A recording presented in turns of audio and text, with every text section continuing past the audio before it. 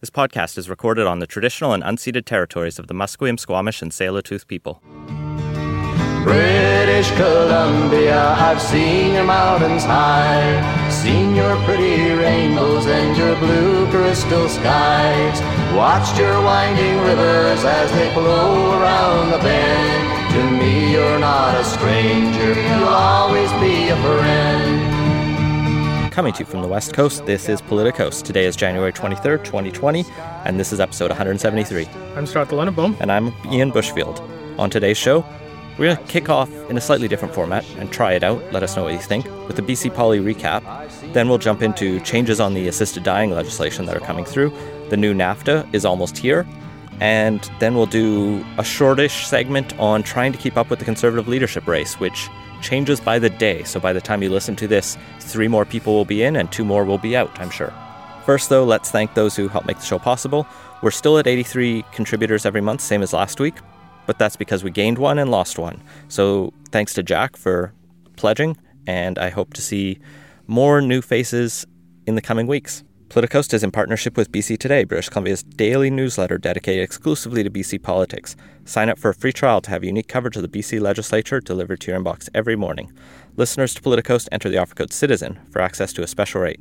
For your free 2-week trial of the newsletter, go to that new URL, politicstoday.news/free-trial. And as a reminder, we're going to be at Fan Expo's Vancouver's Podcast Alley. The date will be Saturday, February 15th at 5:15 p.m. I just checked the schedule. We're on just before LeVar Burton. We'll be on the podcast stage. He'll be on the main stage, but that means you can come for our show and then stay to see Reading Rainbow Geordie LaForge, which seems like a win for everyone. Still finalizing what exactly we're going to do. Hopefully talk about politics and pop culture, which seems relevant. So let's jump into a BC roundup. I think it'd be valuable to our listeners to start episodes this way, just for those who want to listen to the BC Politics podcast and get BC Politics right off the top. We'll try this out. Think of it as quick takes, but at the start, just for BC. We'll still have quick takes at the end. First up, the quickest of takes is this quote-unquote shuffle that happened this week. It is technically a shuffle in that cabinet ministers did get reassigned, and a vacancy that was around for quite a while, actually, when I think about it. This is Ginny Sims' former Ministry of Citizen Services. She took a leave from the role. Yeah, she's basically out of the role while there's an investigation going on. Which we don't know anything more about other than it's a special prosecutor. So Citizen Services had been managed by Selena Robinson, who's also looking at housing and municipal affairs and a lot of other things. And so Ann Kang, my MLA in Burnaby Deer Lake, becomes the new Minister of Citizen Services. Meanwhile, the shuffling is literally is just 2 people. Michelle Mungle takes Bruce Ralston's old job as the Minister of Jobs, Economic Development and Competitiveness. There's a slight name change to that ministry. It's the Jobs Ministry. And Bruce Ralston takes Mungle's job of Minister of Energy, Mines and Petroleum Resources. And that was it. That was the news. I think kind of anticlimactic. Yeah, people talked about a lot of other names, like maybe giving Bowen Ma or Ravi Cologne bigger prominence in cabinet, but... Well, bumping up from the parliamentary secretary. Yeah, because Ann Kang moved from a parliamentary secretary role to a full minister. And the question is, would some of the other well-performing parlsecs or backbenchers move up? And I guess the answer was no. Things are kind of a stay the course. Everything is fine. Yeah, it was so anticlimactic that pretty much everyone moved on within, I think, 6 hours of the shuffle to talking about the Nets thing. Yeah, there have been calls for... there's always calls for ministers to resign or change or shift portfolios. Teachers aren't happy with Rob Fleming. Teachers aren't happy with this government in general, or any government. You say the same thing about the Liberals, who had actually right up before this, were starting to put together a list of their top ministers they want to see out. They, of course, came out with we're not happy about this shuffle either because, it doesn't get to the real heart of the problem, which the way they phrased it was more just a general problem with the government as a whole and nothing that a cabinet shuffle would actually fix. The jobs and energy ministries have been targeted by the Liberals because of the labor disputes in the forestry industry, as well as the challenges of getting LNG and other projects going. Notably, in the press release for this, they talk about what Bruce Ralston's going to be responsible for in energy, and they talk a lot about Clean BC and BC Hydro and making it clean, but they don't talk about the petroleum resources that's right in his title, or the mines, which are a little less clean most of the time. Well, the government clearly wants to emphasize its environmental credentials, not its getting petroleum projects built credentials. So it seems like the government's pretty happy with the way it's going, and it will continue to go that way. Next, I wanted to touch back in on the Wet'suwet'en protests and the challenge against the Coastal GasLink pipeline. There's not a ton of new news. The biggest thing this past week have been the number of protests that have spread outside of the Indigenous territory in the north to Victoria and elsewhere. And at the same time, John Horgan did a trip to the north to visit some local communities, but he was too busy, I guess, to meet with the hereditary chiefs, though he did offer them a phone call or to have Scott Fraser, the Indigenous Relations and Reconciliation Minister, drop by. And that seemed not good enough for the hereditary chiefs who wanted a face-to-face with the Premier and nothing less. Which, I mean, when they have no disadvantage of taking a strong, firm line at this point. They have a solid amount of solidarity in leftist movements in Vancouver and Victoria and environmental movements. So why should they compromise? Yeah, the Premier's space, I think, is more likely to be offside with them, or offside with him on this than the opposition parties. So yeah, that was phrased really awkwardly. The Premier's base is, I think, more likely to be against the Premier's take on this, or at least the Premier taking a step back than on his side. So it made sense for them to stick to their guns, so to speak. But for the Green Party, the politics are a little less difficult because they don't have to make difficult decisions. So Adam Olsen, the interim leader, was up there and visiting the hereditary chiefs. And this led to the former mayor of, I think it's the township of Sydney? The town of Sydney. Town of Sydney, calling for his resignation. This is Stephen Price. His argument goes basically as follows. Adam Olsen's visit to the region inflamed the protesters who ended up blockading Swartz Bay Ferry Terminal for a day. And like that's 5 hours in the morning or something like that. For a little bit. It was gone by noon. And therefore, he has grossly undermined the rule of law and damaged the economy of BC, and he needs to get out of his job. I'm all for calling for politicians to resign when they screw up, even from a position where I don't agree. But this felt a bit strong. Yeah, just for a meeting with people. We weren't even the ones doing the protest. It would have been fine if he met with people doing the protest anyway.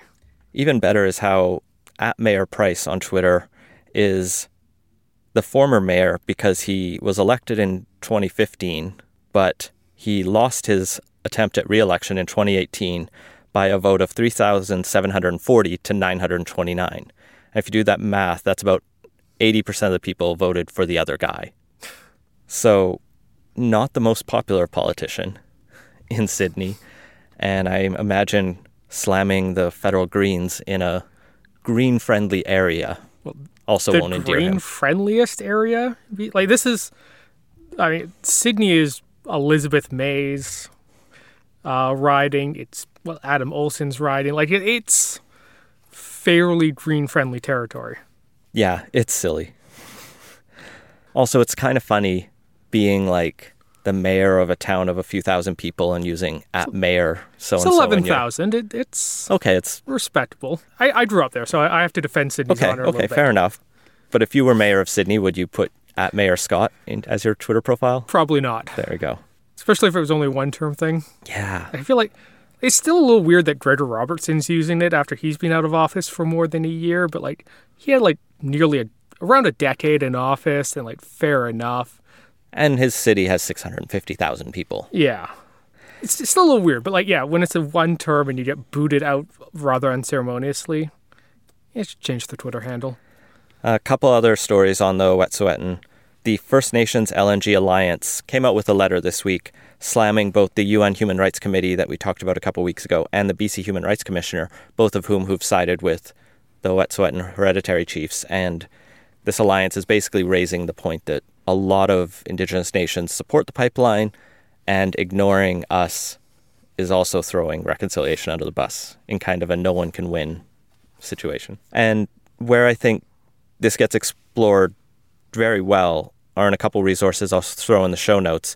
First off, APTN had a nation-to-nation episode where first they interview Perry Bellegarde, who's the head of the AFN, and that part I didn't find that helpful, but the second half of that episode, they talked to one of their reporters who's been up in the Wet'suwet'en territory, talking to both the hereditary chiefs, the elected council, and just people who live in the community, and getting a sense, and notes a number of complicated messes in there, one of which is 3 hereditary chiefs who are women who supported the pipeline were actually stripped of their title in unclear circumstances, and they don't want to speculate beyond that, but it seemed questionable. That's not to say it's, against their rules, but yeah, it's complicated, and I think it's fairly easy, especially here in like coastal urban BC, to often hear the narrative that it's the gas companies versus the First Nations, when it's often a lot more complicated than that, and you have Indigenous people on both sides of this who have different interests. Some want the economic development, some place a greater emphasis on protecting their Indigenous territory, and how that shapes out and all those complications. Often you don't really get a good sense of that. At least here in Vancouver, I find a lot of the coverage. And that's where I like APTN's voice, because they're also reputable on this. They're not going to kind of play its complicated narrative just to side with one, development over anything. Their voices are Indigenous. One of the other valuable resources I found is I did go through the actual interlocutory injunction ruling in this past week, which I honestly should have read earlier. And then I also read West Coast Environmental Law's response to it. And those two, I think, paint an interesting picture of both the judge finding sort of the complications and the tensions within the community and going, I don't know how to resolve this. And then the lawyers pointing out from WCEL that this decision plays a little loose in some ways. And it's a good critique of it, I thought. That's not to say I think it's 100%. I know that it's 100% correct, but there's just lots more that can be read about this, and I'm still figuring out where to land. I mean, maybe we just don't do LNG because we're in a climate emergency, but that's not on the table. Well, and another emergency that sort of continues to grip the province is the affordable housing challenge, and how do we solve that? There's the province had launched an expert panel on the future of housing supply and affordability, and they have launched a consultation that seeks to answer 2 questions.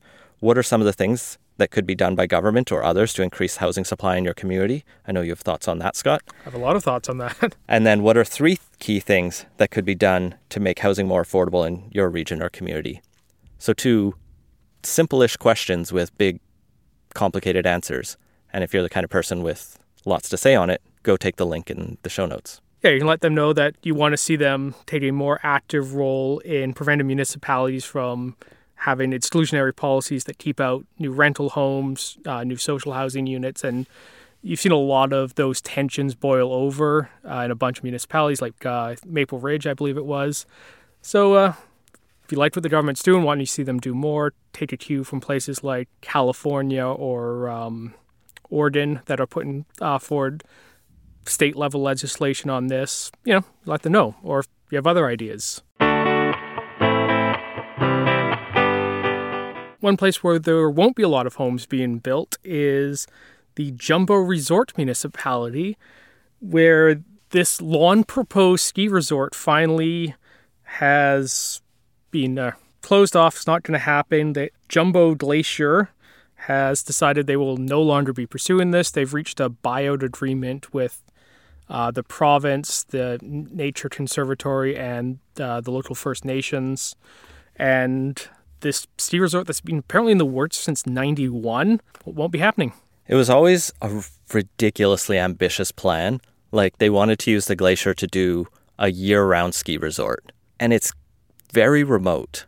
Like when you look at it on a map, it's not right off the highway. It's quite a ways out I believe it's in the East Kootenays or West Kootenays. So it was a big plan. It was going to be expensive. It was going to be billions of dollars to construct this. And the company behind it, like you said, has fought for years. And this effort famously went to the Supreme Court of Canada when the Ktunaxa Nation argued, unsuccessfully in the end, that, well, this mountain isn't technically within their traditional territory. It's close enough, and they believe the Great Bear Spirit lives there, and that if the ski resort is built, it will chase the bear away and destroy their religious freedom, or be an assault on that. And the Supreme Court, in a very weird split decision, disagreed with them. Didn't let them, have their rights protected on that question. But ultimately, it's going to be a protected area, so they ended up winning despite losing the battle. And the province is now taking steps to dissolve the municipality. A municipality that, as far as I know, had no residents, but did have a mayor and councillors. Yeah, they were appointed by the province. Smallest municipality by population in BC of 0, remote resort municipality of Jumbo Glacier. It was created, I believe, by the Christy Clark government as a way to help represent, because it was like a first step toward this community being established, just like there's a resort municipality of Sun Peaks.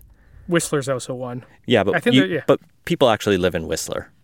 Yeah. Maybe some people live in Sun Peaks. But like resort municipality, I think, have their own special rules associated with them. So there'd been this structure set up, but now they need to disestablish it because there's never going to be a town there or community there. And as far as I can tell, I think Justin McElroy did some reporting on this for CBC. No one actually knows exactly how to do it because we haven't unincorporated a municipality in 100 years in this province. The community charter is actually weird because what type of municipality you are, except for resort municipality, like whether you're a town, village town, city, etc., is decided by either your population when you incorporate, or if you get big enough, you can apply for the next status up. Yeah, I think about 2 years ago now, Delta moved from the corporation of Delta to the city of Delta. But what happens is no one ever goes down a tier. So I think Kimberley is a city technically, even though they only have 6,000 people. And there's a lot of weird situations like that across the province. Municipal facts are fun. Listen to the Campy Report. But while we're talking about municipalities, one thing that you will be able to use to get around many municipalities, at least in the Lower Mainland, is Uber and Lyft, as the Passenger Transportation Board ruled today that they will both be allowed. So, ride-hailing's here. We can hopefully all finally stop talking about that. This has been one of the most tedious BC politics discussions in a while, I found, is the when will Uber and Lyft get here? Yeah, I love the BC Liberal talking points about, ride-hailing is super delayed by this government. Also, traffic is out of control in Metro Vancouver. Well, the Greens have also been pushing for ride-hailing too, so it's not just the Liberals. But you can't complain about both of those things, because now we're going to get ride-hailing and traffic will get worse. Slightly worse. It gets worse wherever they go. Yeah. On the other hand, it's going to be a big hit to the take pictures of the taxi stand at YVR industry that's been roaring in the past couple of years. So I think the more interesting part of this story is that the board actually also turned down 2 other applications. One was by a company called ReRide that neither of us had heard of and was looking to go in most of the regions in the province except the Lower Mainland and I believe the North. But more interestingly, Cater Technologies was turned down on their application to operate ride-hailing everywhere. And Cater, most notably, was the creation of the taxi industry, as far as I know, to run as a hybrid taxi ride-hailing system. Yeah, there's you've seen Cater cars around town here for and they 6 months a year now or something. Yeah, they've got a fleet that just parks at Metrotown. I've seen them there a ton. I've seen a bunch sitting near VCC Clark. And they promise to do a bunch of things that are at least better on paper than Uber and Lyft. They would provide the car, cover the insurance, give everyone a $25 an hour wage, which all sounded great. But when the Passenger Transportation Board reviewed their application, they went, "Your business plan seems unrealistic," was the word they used. with things like ridership projections expected to go up 3.5 times in the first month and then double in the next 3 months. They apparently didn't factor in the possibility there would be other competition in the market. That seems like a important thing to consider, especially with a company that people may or may not have heard of called Uber looking to get in. And I think their numbers for insurance were too low given the number of hours they wanted to be driving, and just their application kind of fell apart on this. On the business plan. Yeah, on the business plan. Which seems like a somewhat odd thing for the Passenger Transportation Board to be really concerned about. I mean, if Cater doesn't make money, isn't that kind of the Cater shareholders' problem rather than the government's? We tried to look up exactly what their role is before the show, and we couldn't find it quickly.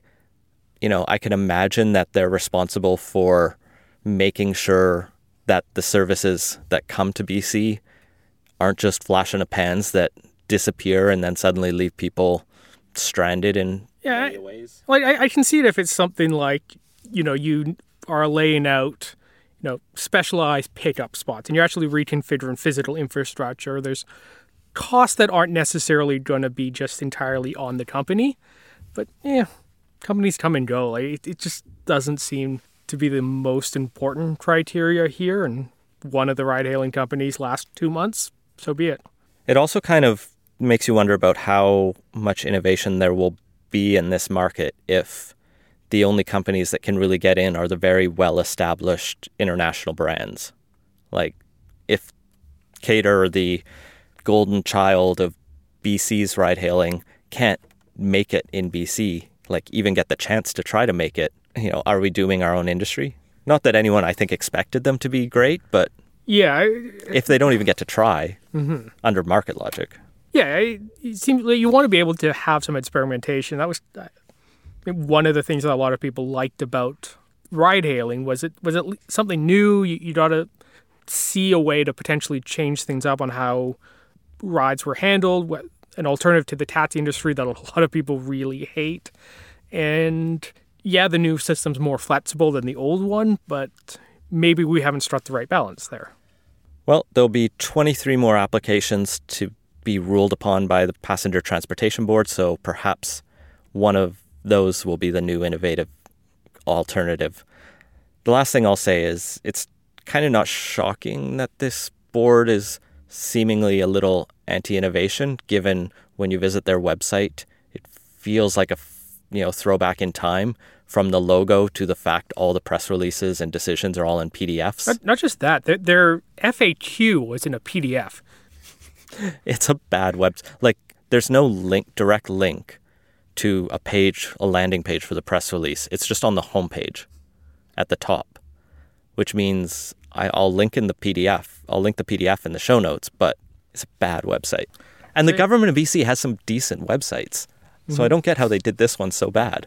Like, they're not great, but they're not embarrassing. That's probably done internally by the Transportation Board staff or something. I mean, maybe they didn't code it themselves, but they were responsible for the project management of the whole thing. But yeah, I'm seeing right now that Richard Zussman's reporting on that as of 11 a.m. tomorrow, Uber's going to be operating in Vancouver. So probably by the time you're listening to this, you can catch an Uber while listening to the podcast. Well, that's going to close off our BC politics wrap-up. So let's move on to segment 1, MAID to order. This is an acronym pun that works a lot better if you can actually see it. I spend a lot of time working on this file, so I just hear it as MAID in my mind. Medical Assistance in Dying, MAID. I try. So the federal government is looking at reviewing and updating the medical assistance in dying laws. This was actually announced during the election and didn't get a ton of coverage, but essentially there was a Quebec Supreme Court ruling last year that the reasonably foreseeable clause in Bill C-14 was unconstitutional, which is what a lot of people, including the now Justice Minister, David Lametti, and a few others within the Liberal caucus, told the government. Now, there might be some room that the government could have appealed that, but they announced during the election that they would instead just change the law. And now they are consulting on this. So they're really looking at two things in a new survey, which is first about this, all right, we're going to get rid of the reasonably foreseeable clause. Do you support that? Yes or no? I don't even know why they're asking it when they're going to do it. But then once we repeal it... Well, they're probably asking it so they can, when they do repeal it, they can say, Canadians support this rather than we were forced to by the courts, or basically trying to fight it out against something that's politically unpopular. And then they go on from there to look at possible safeguards around expanded access. So they say, do you think the current safeguards are sufficient? And if we expand it, what extra safeguards should we put in place? And they go through a lot of different examples, which, for my work with the BC Humanist Association, where we've taken a very pro-access position, they all seem kind of redundant, unnecessary, and potentially unconstitutional. And then the BC Civil Liberties Association has come out and basically said the same. So you have things like, should doctors have to talk to family members of a patient requesting an assisted death before they are allowed to access it? Should there be additional mandatory psychological exams? Things doctors don't want because they already have professional obligations and have developed a system, and things patient groups, advocates don't want because additional barriers means more difficulty getting access. And potentially, we can get into a survey in a minute, even Canadians writ large don't really want. And so it's just kind of frustrating that the whole survey is all framed in terms of how important are each of these additional safeguards to you. And it's very tilted in that direction from, it's not very important at all to me that you block access, to, yes, I really want it blocked. I mean, I'm biased on this question, but it was a tilted survey in that regard. On the second half of the survey, they look at advance requests, something that a lot of people have asked for and have talked about, but the government, I think, has been hesitant because the logistics of doing this become difficult. So this is the idea that right now, if you want an assisted death, you have to be on your deathbed, or you have to be able to get it or ask for it and get it essentially in the same period.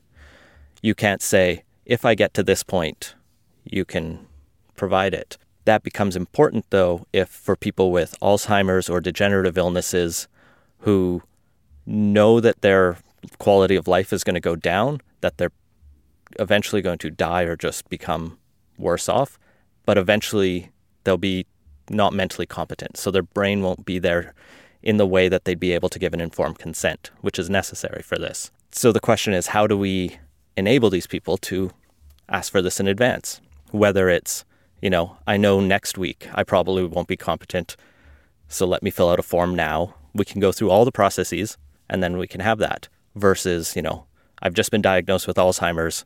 When I hit this stage, I don't want to deal with it. Because these are things families have to deal with once someone becomes no longer competent. So the questions are both around that. And, I answer a strong yes to both of those and write the reasoning why. It'll be interesting. I don't think the government's planning to introduce legislation on advance requests right away, since I think it will take a little bit of extra crafting to figure out the exact process for that. But it is promising, I think, that they are looking at this. Did the Quebec court give a deadline on when this? So the Quebec court ruling was on the reasonably foreseeable clause, and that was suspended until March 11th. So that's why I think there's going to be a bill as soon as Parliament's back to repeal reasonably foreseeable and possibly add additional safeguard barriers based on this survey and expert consultations that the government is doing right now. And then there'll probably be a follow-up later in the same term or, in the fall or even next year on advance requests. Now, this all leaves out a couple other categories of people that are still hoping for access, people with mental illnesses who, just because you have a mental illness doesn't mean you can't give a competent, informed consent. It might just be only at certain times, but there's ways to work around that. Mature minors, which I think makes a lot of people uncomfortable, the idea of a 17-year-old or 16-year-old requesting it. Kind of both of those, yeah. A lot of people would feel uncomfortable with that. But the reality is in BC, we are very ahead on mature minors, and it varies by medical intervention, but as soon as you are able to understand the intervention, you, teenager or younger in some cases, for some simple interventions, are able to make choices. Vaccines for high school students is a perfect example. The HPV vaccine was a big controversy where teenagers wanted it, but in some Catholic schools, they were sending home notes to parents being like, you have to give permission. It's like, that's not how it works here. And the Supreme Court was pretty clear on previous cases that mature minors do have rights. Now, whether those will ever politically be opened up is still up for debate. Politically, I don't think the Liberals will have difficulty passing something unless they do what they did under Jody Wilson-Raybould's Attorney General, which is like arbitrarily slip in a... Sorry. We had a whole year of learning the two roles here, so let's... Okay. As Minister of Justice, where you kind of slip in this reasonably foreseeable clause that everyone goes, what does that mean? And then the courts eventually have to say, it doesn't mean anything, it's bad, it's not helpful. So the NDP supports expanding access. The Greens do as well. And I believe the Bloc does as well. So that's enough votes. A couple times over. Except for the Greens. Any one of those would have been enough. And you might even be able to find some Conservatives who are in support. So far the response to the survey's been unprecedentedly large. About 229,000 responses so far, which I believe puts it the largest government of Canada one, and even beats out the record-breaking daylight savings time one, which it was 223,000. I mean, that was just BC. That was like a tenth of the people. Yeah, so like BC's winning on the ratio there, but in absolute numbers, this one's the largest. And it's hard to tell, how's that skewing?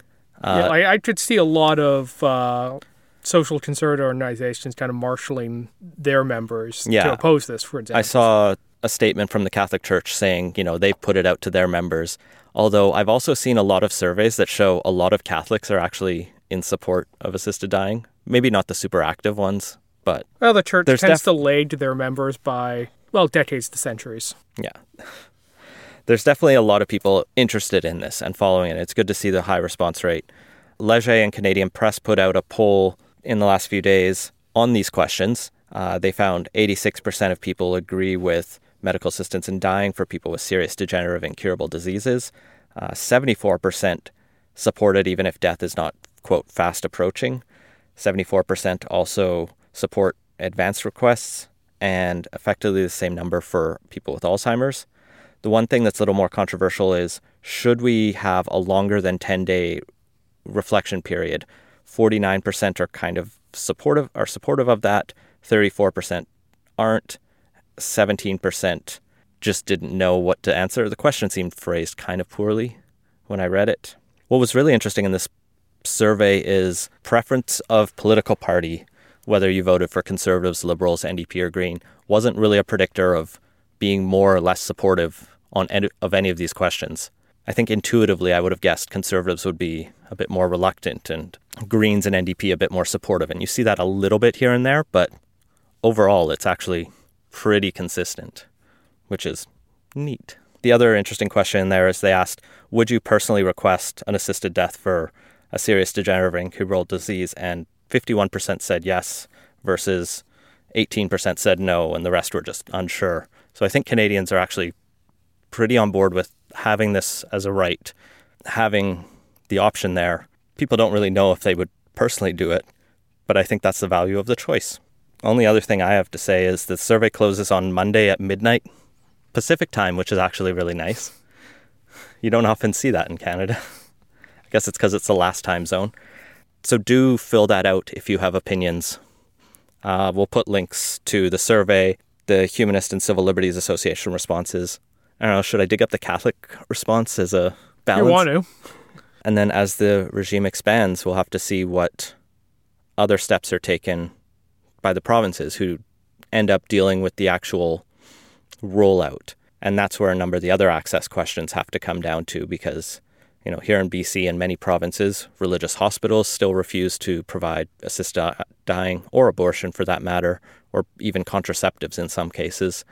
And that means, at least for assisted dying, that people are undergoing excruciating transfers when they're at the end of life in serious pain. And this could even be in residential care facilities. And in rural areas, that can make a big difference. So lots of work to be done. And just because it was a quote-unquote controversial topic, when you see something that says 86% of Canadians are in support, I don't know why we keep calling a thing controversial. Like, frankly, it's because the other 14% is really loud, or used to be. Moving on to the next segment, much ado about NAFTA.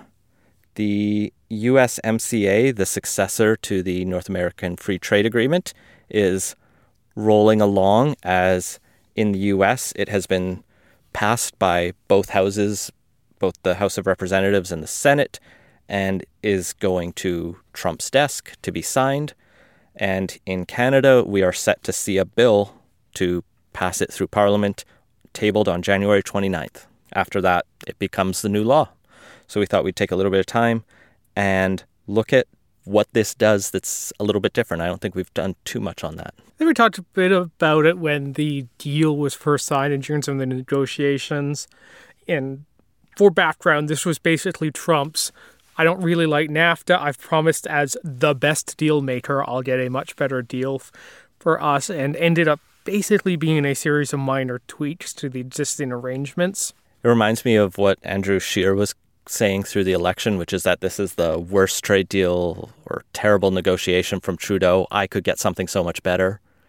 I imagine if the Conservatives came through, they would tweak two things and it would be largely the same, because this is a bulky, complicated piece of paper, document that, tweaking things affects a lot of people who get very angry. Yeah, and that's one of the reasons why usually these agreements get negotiated behind closed doors, as the opponents usually like to frame it as, because there are just so many competing interests. You can't really do it out in the open without getting bogged down in the public about every little detail and every interest group's sudden outrage at it. So it's not really unusual for it, and opponents always try and make a big deal out of it, but it's really much to do about nothing. Well, the Conservatives are planning to not necessarily slow the passage of the bill down in Parliament, but they're going to, quote, definitely give it the proper due diligence to shine a light on some of the unique aspects. Yeah, and the Bloc and the NDP have made similar noises, so I expect we'll have a longer committee period than it would have been if the Liberals had just won a majority. But overall, I expect the Conservatives will probably support it. The NDP probably won't, and who knows about the Bloc? Maybe the dairy concessions are a bridge too far for them.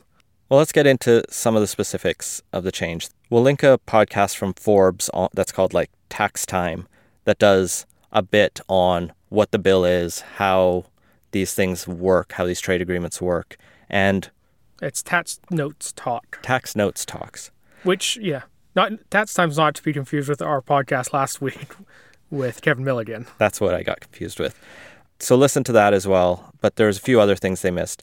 The thing they talk about in that podcast a lot, though, is the rule of origin provisions around automobile manufacturing. So, this is basically a rule that says cars can be sold in North America, so the three countries in the agreement, as long as 75%, it was 62.5%, because that 0.5% is really critical, before. So now, if you have 74% that is made in North America, and that extra 26% is not from North America, there'd be a tariff on it. So the goal here is to increase jobs in North America for car manufacturers. It's simply that. I mean, it means you have to make a few more parts here that might have been made in Germany or Japan or China. Yeah, and that's probably going to increase the cost of cars a little bit, because ultimately the cost of tariffs are borne by the consumer. I mean, let's increase the cost of cars because there's too many of them anyway. The other thing affecting automobile manufacturing is a requirement that 30% of the car must be made by people making $16 an hour. And that is an effort, especially by Americans, to cancel the downloading of labor onto cheaper Mexican factories. It gets a little bit more, it's the idea of having almost a minimum wage for auto manufacturers. Yeah, and you see that in a lot of trade deals these days, like what the TPP became, because we always have to rebrand everything now, had some provisions similar to that as well for countries like Vietnam that were signatories. I think these can be, they do drive up costs, but they can also be reasonable in that the alternative is you drive down wages in some ways. Or substitute for automation. And that's something that I just brought up in the podcast you talked about as well, but that output is as high as it's ever been, more or less, in, well, not just auto manufacturing, but manufacturing in general in America. And labor and the amount of people working in the sector is not nearly as high as it used to be, and that's because there's been a lot of shift to automation. So the effect on that might be more substitution of automation for labor rather than necessarily increasing wages as much. If only we had the Greens robot tax. That was also a bad idea. Let's not talk about that one. The nuance of this $16 an hour thing that's brought up in the podcast is that it's actually an average wage among the employers in a certain factory rather than a floor. So you could actually still have a lot of people working at much less than that as long as you have a couple who are So the plant managers are trying to... So in that case, it's just a weird rule. One rule that's good, though, is the de minimis level, as in the amount of goods you can bring back from the States into Canada is going to rise to $150. It was stupidly low, but it was like, was it $20 or something? It depended on how long you were there. Yeah, there's but the least amount was really low. Yeah. Like if you had just gone for a few hours, you might not have even been able to bring anything. So yes, let's have more duty-free shopping because, fine. Especially at that level, it doesn't really harm anything, I can imagine. We'll find out. I'm not an economist. One thing that does bug me, though, is that copyright in Canada is going to be extended. The new rule will be that copyright exists and continues for materials to the end of the death of the artist plus 70 years. Except for sound recording, so this podcast will still be our intellectual property until 75 years after we, or I guess now, Leg and Boot Media dies. Copyright law really annoys me because I would like to use a lot more copyright material without complications. And using sound for podcasts or music for podcasts is actually very complicated in Canada because there's like 3 copyright holders. There's like who wrote the song, who performed the song, and whose like album it's on. And so it's pain, and no one's really made it easy. Yeah, there's a bunch of intellectual property changes that are move Canada more in line with the US, which, not the greatest on that. Also, there's going to be no more need for foreign offices in USMCA countries, so you'll no longer have the McDonald's Canada subdivision of McDonald's. This seems reasonable. I mean, it'll reduce the number of white-collar jobs, possibly, but they're bullshit jobs because they're just duplicating what your counterparts are doing south. It might harm marketing in that all the offices will probably get located in one country, and then we'll have a little less unique branding in Canada, but corporate nationalism is weird anyway. One of the most notable things, though, for Canada especially, is the changes to investor-state dispute settlements. So there's 3 kinds of disputes that these trade agreements deal with. Country to country, that's staying the same. The Chapter 19 stuff around anti-dumping and countervailing duties, this is something Trump really hated, but it's staying the same. But the thing that we're getting rid of, at least from Canada's point of view, is the investor state. And this is the Chapter 11. And this is where companies can sue the Canadian government for changing the laws or putting in regulations that might harm their free trade agreements. To clarify a bit, it's basically making rules and laws that provide an advantage to Canadian firms over American or Mexican firms. So I think one of the classic examples was there was a gasoline additive that Canadian law prohibited from being transported across provincial borders, which includes the borders from the States, but you could manufacture and distribute it within the province.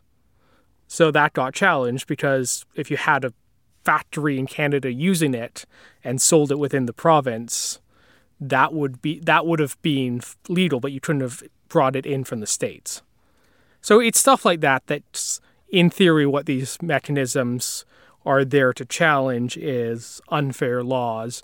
And the reason this mechanism's often used rather than a simple court case is if there's concerns that all the parties' courts aren't as independent or won't necessarily favor their country. I think there was some initial hope when this was brought in, or thought that it would be companies who were worried about Mexico imposing difficulties to do business. But it turns out most of the cases have actually been against Canada. And a lot of them are still in court.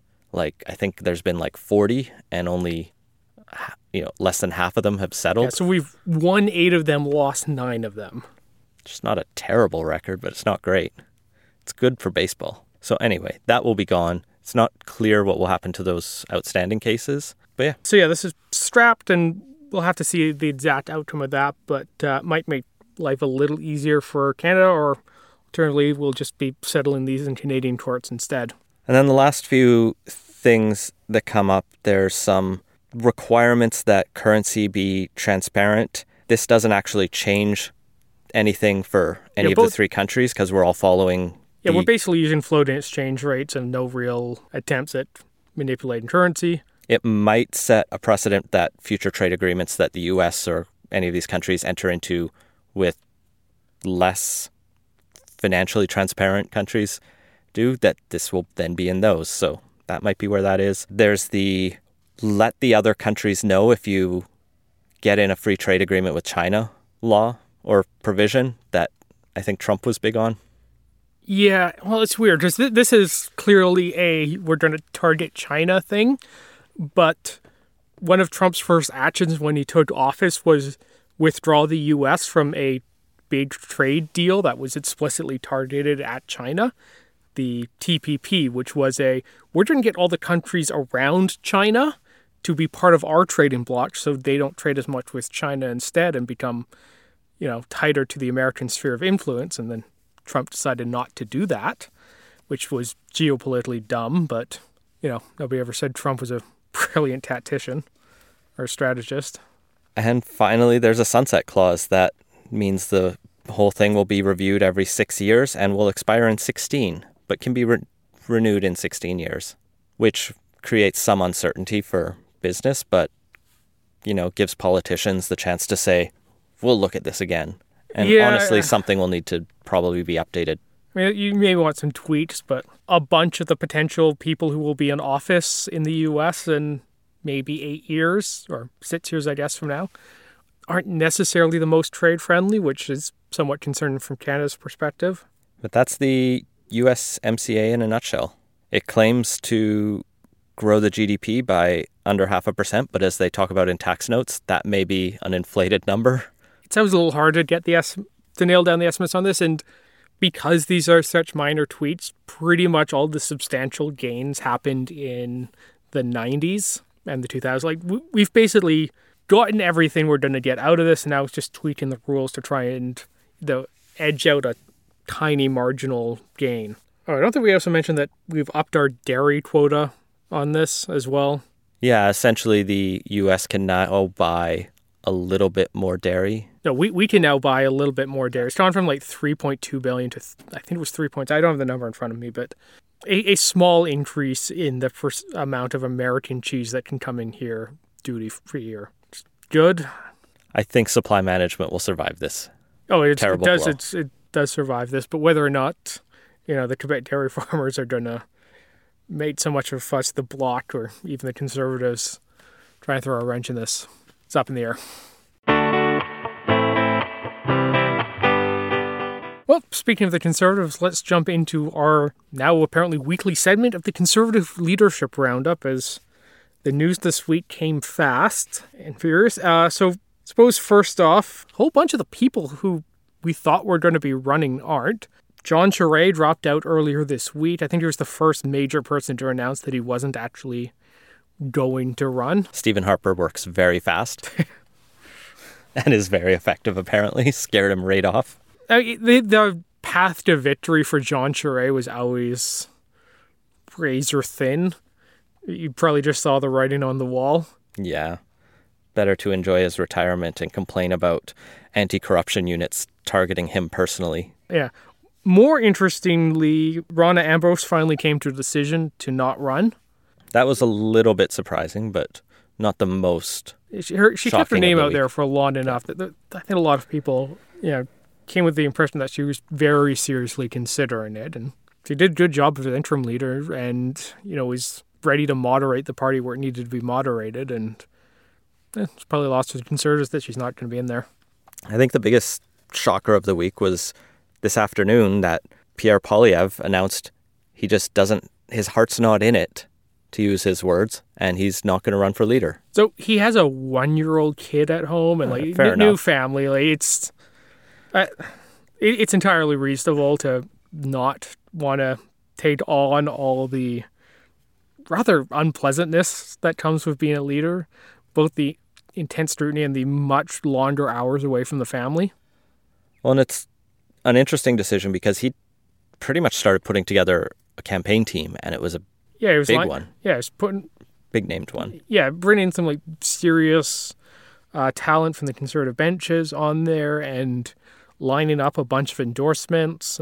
So that leaves kind of the major names being Peter MacKay and Marilyn Gladu, the current MPs in the race. And Aaron O'Toole. And Aaron O'Toole, who's not officially declared yet. Oh, yeah, he hasn't officially. But everyone knows he's running.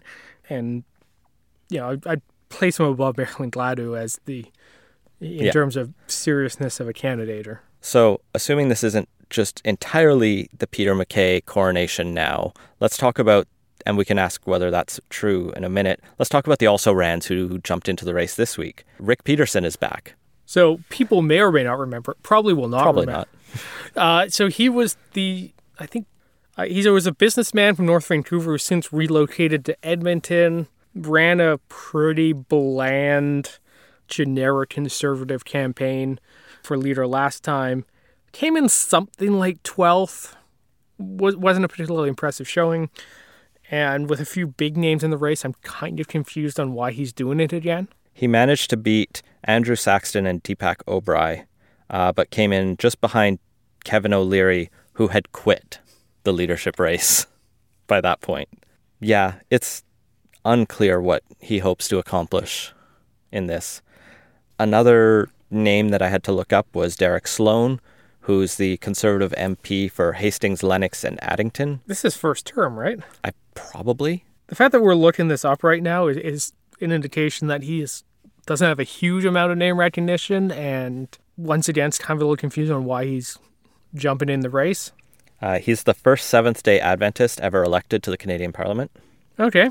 And he was elected in 2019. Okay, yeah. So he was born in 83 or 84 and is 35 or 36, according to Wikipedia. So they really nailed that down. Another social conservative who is in the race and has been getting a lot of coverage this past week is Richard Decarey. So, admittedly, I had not even heard he was running until that whole thing blew up yesterday. So, he did an interview on CTV where he says that LGBTQ is a, quote, liberal term and that being gay is a choice. He also said something about abortion being awful or shouldn't be allowed. Yeah. He's just trying to tick all the boxes. Yeah. Pretty much everyone on the Conservative side who isn't firmly aligned with the social conservative wing of the party came out and denounced it pretty quick. Peter MacKay, Pierre Poilievre, and Michelle Rempel were the ones I saw, but I believe a bunch others had as well. He's never been elected. He's a strategic communication consultant and was deputy chief of staff to Harper when Harper was opposition leader. And he was later chief of staff and senior advisor to Jean Charest, ironically. So yeah, he's kind of tanked his... Well, no, what I think he's trying to do is lock down the social conservative coalition, or part of the coalition, because those people are motivated and they show up. So that kind of gives you like a 30% right off the bat. Well, he'll be competing with Derek Sloan, I guess, and maybe Clayton Knutson, if he's allowed to run, the Freedom Conservative guy we talked about a couple weeks ago. Yeah, so I think there's also... I saw Bobby Singh is listed on the Wikipedia article. I don't know who he is. There's also Leslyn Lewis, There's Aaron Seal, the millennial conservative, my pick so far. It's really turning into a repeat of the 2017 election. Well, you have a bunch of people who've said they're interested, but as we talked about, I think 2 weeks ago now, the entry fees and the requirements to get signatures are so much higher. Like, most of these people aren't going to make it through those cutoffs. They are staggered, so I think you only need something like 500 signatures and 25,000. I could be wrong on that number, but it's a much smaller portion of it to get through the first hurdle, and then there's 2 more.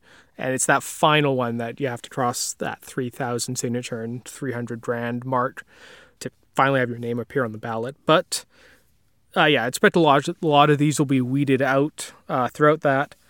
What's interesting to me is if this does come down to Peter MacKay and Aaron O'Toole, who I think arguably are the 2 largest names still in the race, is that they both kind of take up the same lane, and it's which is the more Red Tory-ish. Older PC side of things, the more moderate part of the not particularly socially conservative side of things. And if it's those two, how do they differentiate themselves?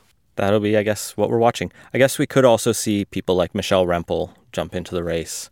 She may be. I think there's a decent chance at one point she runs for leader. Yeah. I don't think it's probably going to be this time, but wouldn't surprise me if she has leadership ambitions. Well, we're running long, so let's jump into quick takes and do the quickest of takes. First up, I don't have anything to say about this story, but I think we'll flag it because it's been covered so much, is the Meng Wanzhou hearing has been happening all week at the BC Supreme Court, and neither of us have been sitting in court or I imagine even really following the minutiae of an extradition hearing.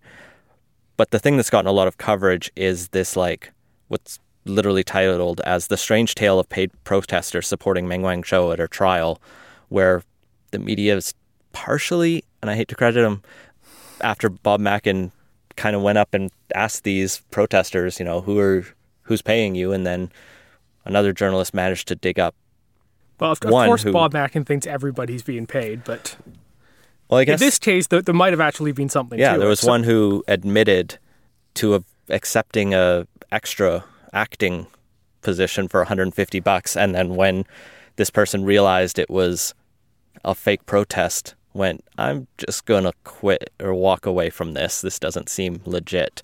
And the question is this just something to give Chinese state propaganda a good background? So I did see somewhere that it was reported that a CCTV, a Chinese television channel, was there and filming with the protesters in the background. So that is quite possible.